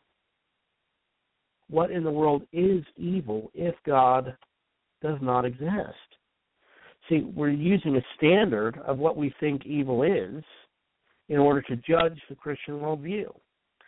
And it just doesn't work, folks. You have to have a standard. If I say Mother Teresa good and Hitler is bad, standard to which I am judging them by. And so let's look a little bit here at the cosmological arguments. Now, again, as I stated a little bit earlier, Christians will disagree on the age of the earth. And sometimes, folks, this is a very, very, very contentious debate. Now, just for clarity on this, I am a young earth creationist. I believe God created the universe 6,000 to 10,000 years ago. I am firmly convinced of this. I think the Bible teaches it. I think the scientific evidence is consistent with it. I think there's a lot of assumptions that go into Big Bang, etc. But this is what I'm saying. I do not divide with other Christians over this. I am a chapter director for Ratio Christi at Winthrop University, okay? And what I do is I'm meeting with students, I meet with faculty, etc. through the week. We're doing evangelism. Last semester we went through the book On Guard, which is a book by William Lane Craig, one of the top Christian apologists and philosophers. When I'm going through this, when I'm having a discussion with an atheist, I do not want to get bogged down in a debate on the age of the earth, because that is an issue that Christians themselves will disagree upon. So I don't want to get bogged down in that debate. When you saw the debate between Ken Ham and Bill Nye, it was a great opportunity blown in my mind, because they end up spending the whole time debating on the age of the earth. And the fact of the matter is, Christians do disagree on that. So I think the bigger question should be, does God exist? Right? Whether or not it's 6,000 years ago or billions of years ago, and dealing with the issue of inerrancy, that's an issue. That is definitely a topic that needs to be discussed. It's a debate that needs to be had. but it should happen among the Christians, right? So I have no problem when I'm discussing this topic with an atheist. I have no problem whatsoever granting them, for the sake of the argument, Big Bang cosmology. Universe, 13.7 billion years old. Earth, 4.6 billion. First life, 3.8. That's fine. I'll grant that for the sake of the argument. Let's first argue that God exists, and then we can get to the when, right? So for the sake of argument, I will grant them the Big Bang. Now, what we see is with the Big Bang is, and by the way, I would say this, certain features of Big Bang cosmology are not inconsistent with the young Earth creationist model. Young Earth Christians believe the universe began to exist, the universe is expanding, second law of thermodynamics, etc. So there's several things that we can agree on. The timing is just one of the things. And, of course, we would say theologically there are differences in the accounts given. But William Lane Craig, as I mentioned earlier, wrote the book On Guard. In the late 70s, revived an argument called the Kalam cosmological argument. And what this argument is basically two premises and a conclusion. And it's really turned out to be one of the most powerful arguments for the existence of God. And he uses it in almost all of his debates. And the argument goes like this. Whatever begins to exist has a cause. Premise one. Premise two, the universe began to exist. Conclusion, therefore, the universe had a cause. Let me give that to you one more time. Premise one, whatever begins to exist has a cause. Premise two, the universe began to exist. Conclusion three, therefore, the universe had a cause. And this is important because the features, what we would say is the cause of the universe, when we really strip it down and really get into the nitty-gritty, would have all the signposts of what we would call God. See, if space, time, and matter comes into existence, then whatever the cause is cannot be in space, time, or made of material, because those features of the universe did not exist. Now, philosophers will talk about two different types of causes: agent or event causation. Right? Event causation is kind of like the dominoes. One knocks down the other. One event causes the other after the other after the other after the other after the other, and it can be tracked. Each cause that happens can go back traced to a different event. Agent causation says something outside the system caused it. So you have agent causation and event causation. With a Big Bang, what you have demonstrates agent causation, because there was no space, there was no time, there was no matter. There was no event prior to the Big Bang. And so what that would demonstrate is, before space, before time, before matter, whatever brought the universe into existence has to be spaceless, timeless, and immaterial. Now, if you don't have Dr. Doug Groteis's book, Christian Apologetics, let me grab this real quickly, because he has a section on this when talking about the Kalam. I found to be extremely helpful. And what he talks about is some of the features of the God of the Kalam. Very interesting. Let me see if we can pull that up here. But again, I would just say that don't get bogged down in the debate on the age of the Earth, because if you do that, sometimes it can bog you down. It can get you off track. All right, let me see here. Sorry for the dead air here. I'm trying to find a particular section talking about the Kalam cosmological argument. All right, here we go. And again, that is whatever begins to exist has a cause. The universe began to exist, therefore the universe has a cause. So let's see.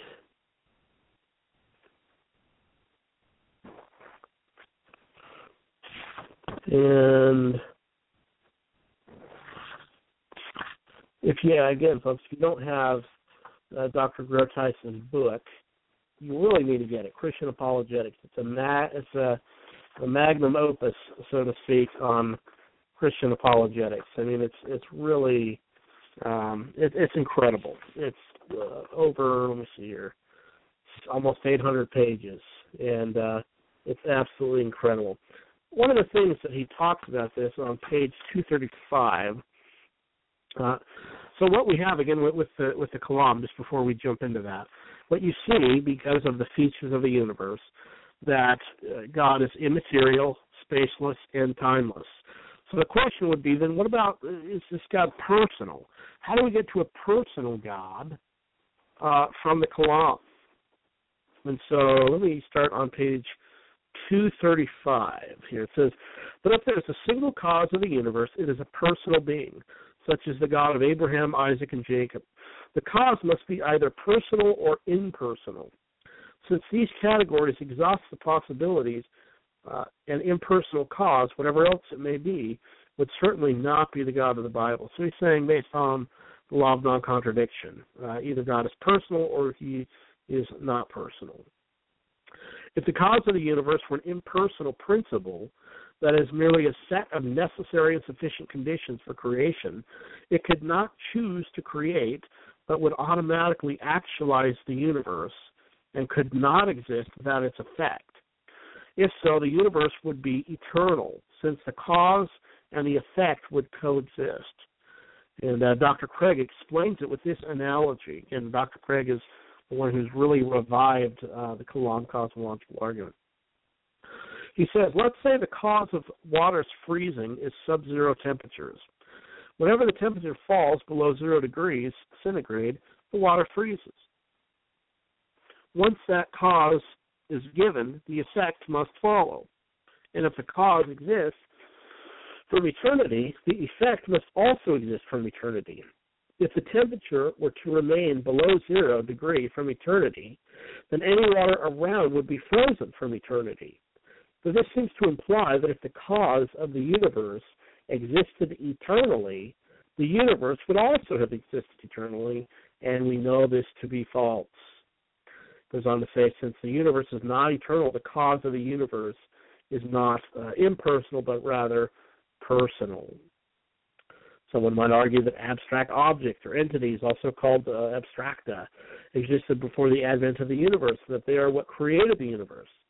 An abstract object or entity is timeless, spaceless, and immaterial, as are mathematical objects such as numbers, sets, and geometrical figures, propositions, properties, and relations. However, while abstract objects are not part of the space-time material universe and could not exist without it, they are also acausal, since they are not agents. Therefore, they cannot bring about the creation of the universe. Excellent book by Doug Groteis, Christian Apologetics. Again, got a great section in there as to why the Kalam actually points to a personal being, personal God that exists. So let's look at this. He says, Stephen Hawking says, almost everyone now believes that the universe and time itself had a beginning at the Big Bang. So again, this is Stephen Hawking. He wrote the book, The Grand Design. He's written several books, looked at as one of the most brilliant men alive, and he really is. Of course, in his book, The Grand Design, he really argues that if God exists, we really don't need him. And so that's part of the problem. Alexander Lincoln says, with the proof now in place, cosmologists can no longer hide behind the possibility of a past eternal universe. There is now no escape. They have to face the problem of a cosmic beginning. Now notice the language in there. Face the problem of a cosmic beginning. And the question would be, of course, why is that a problem? Well, it's a problem if you're committed to naturalism, right? Problem then, because, the implications. You don't like the implications of that. Well, I would just say, folks, that are we going to let the scientific, are we going to be objective? Are we going to go where the evidence leads? Or are we just going to reject certain conclusions or certain evidence because we don't like the conclusion. See, this idea that scientists are many times just unbiased, neutral, just like Spock or something out of Star Trek, just following the evidence where it leads. Not so. And Grotius talks about this in his book as well, that when the evidence for the Big Bang came out, there's a lot of protest about that because a lot of people don't like the implications. If there was a beginning, then that must mean there is a beginner.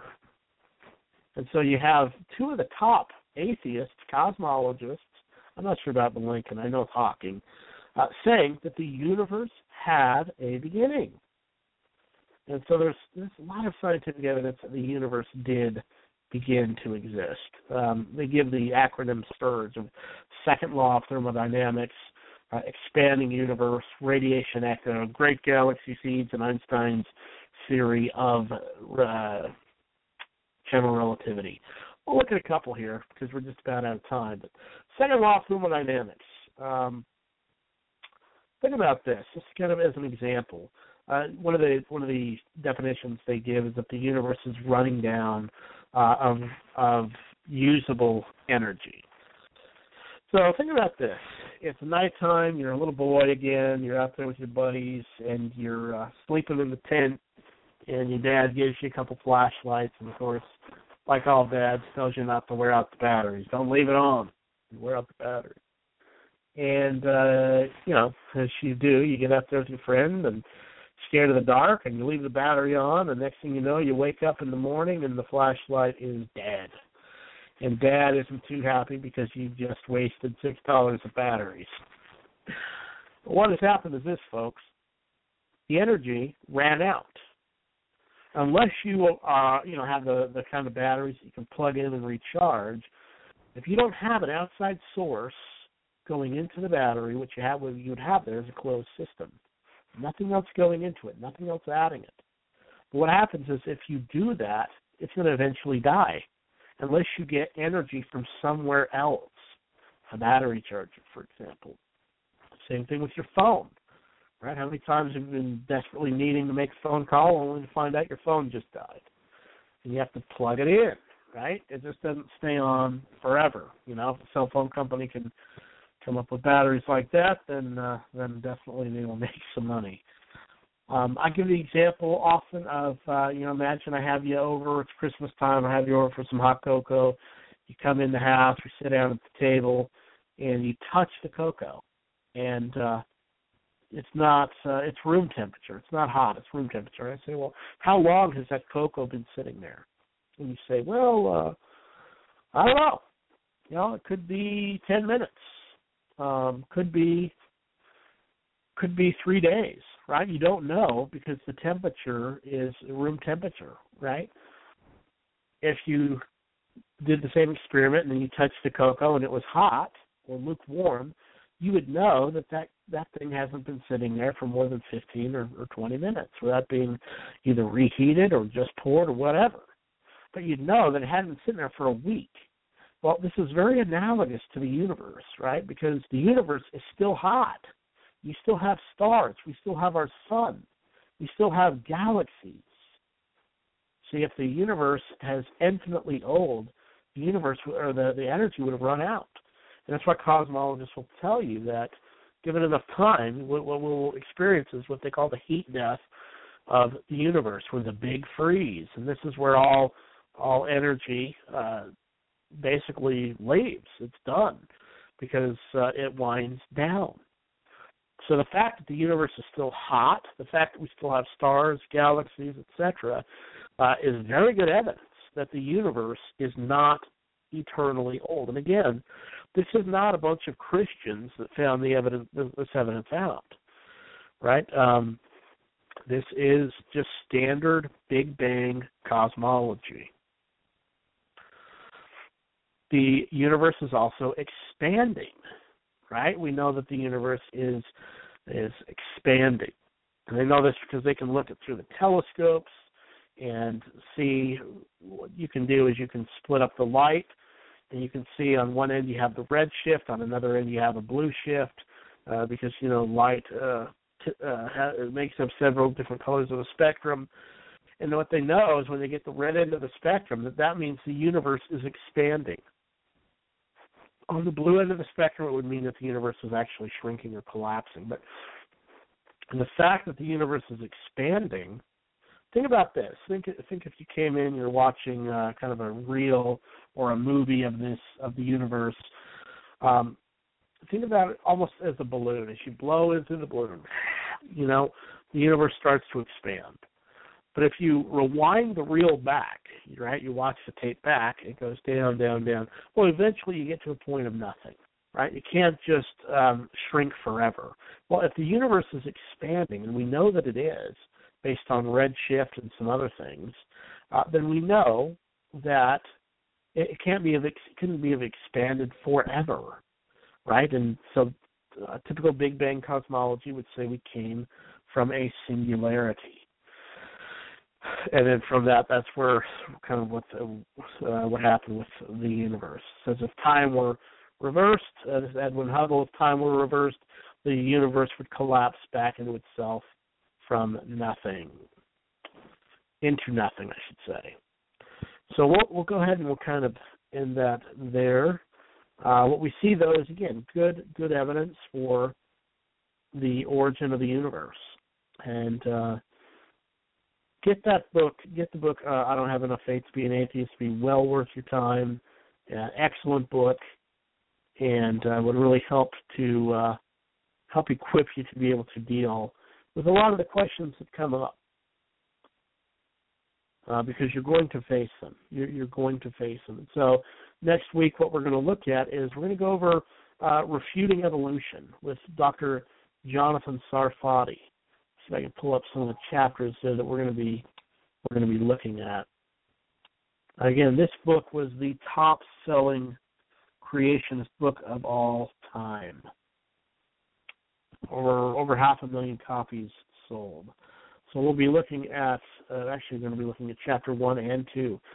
First chapter we're going to be looking at is facts and bias. Again, this idea that all scientists are neutral and they have no acts or bias or anything like this.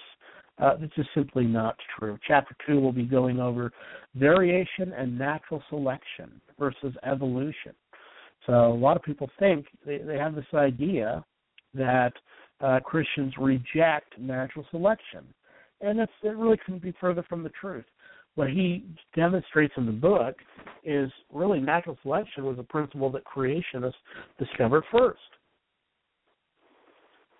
You can look at the readings of Edward Blythe and see that natural selection is not anything that Christians should reject. It is really kind of God's quality control, so to speak, to keep the species strong. Chapter 3, we'll look at the links are missing. The links are missing. We'll look at some of the major gaps and the major problems with the missing links.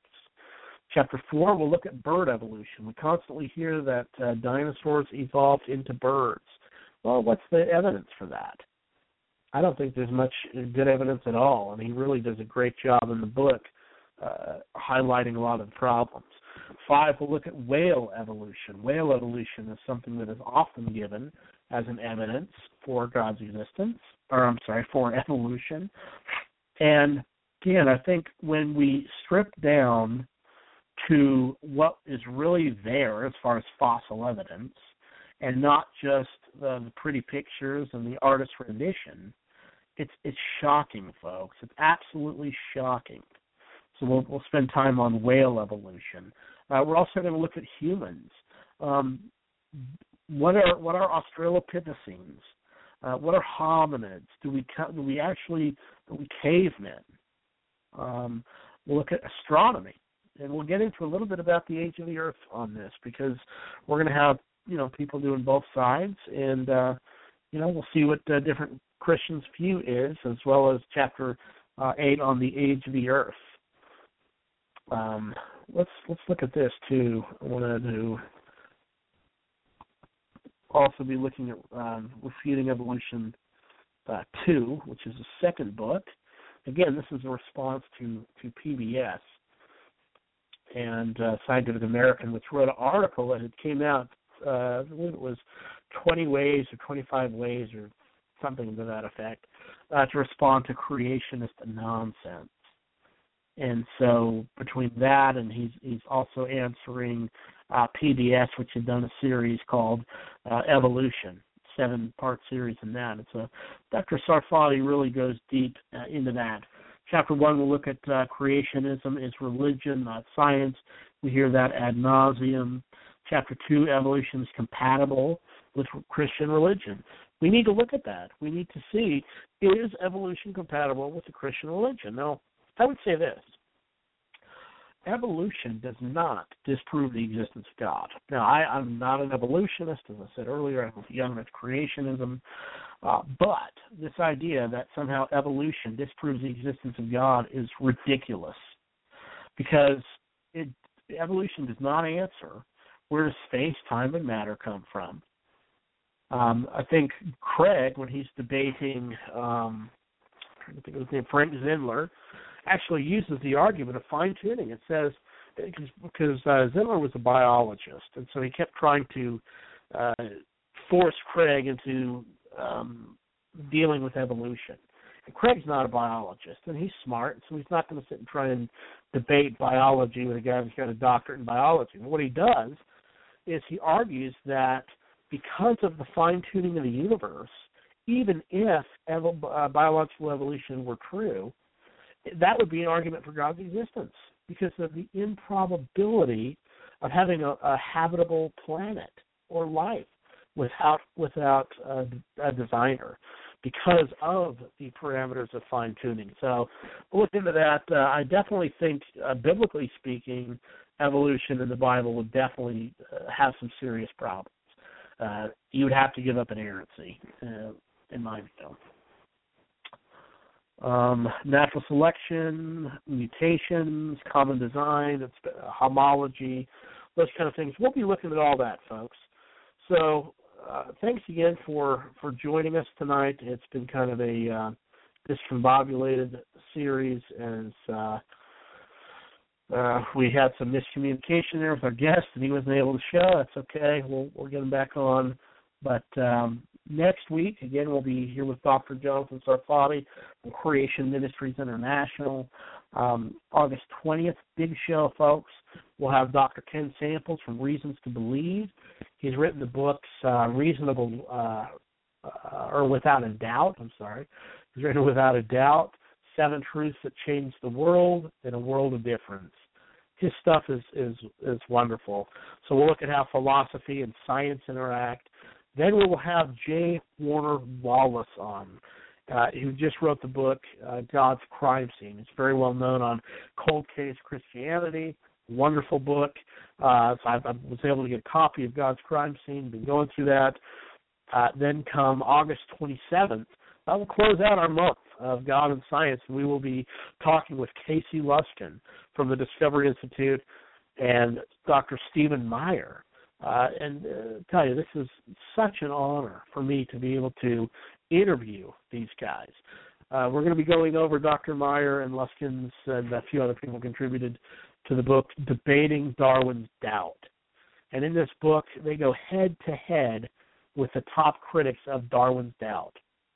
And they really demonstrate that it is solid, sound science, and that intelligent design isn't going away, folks. It's not.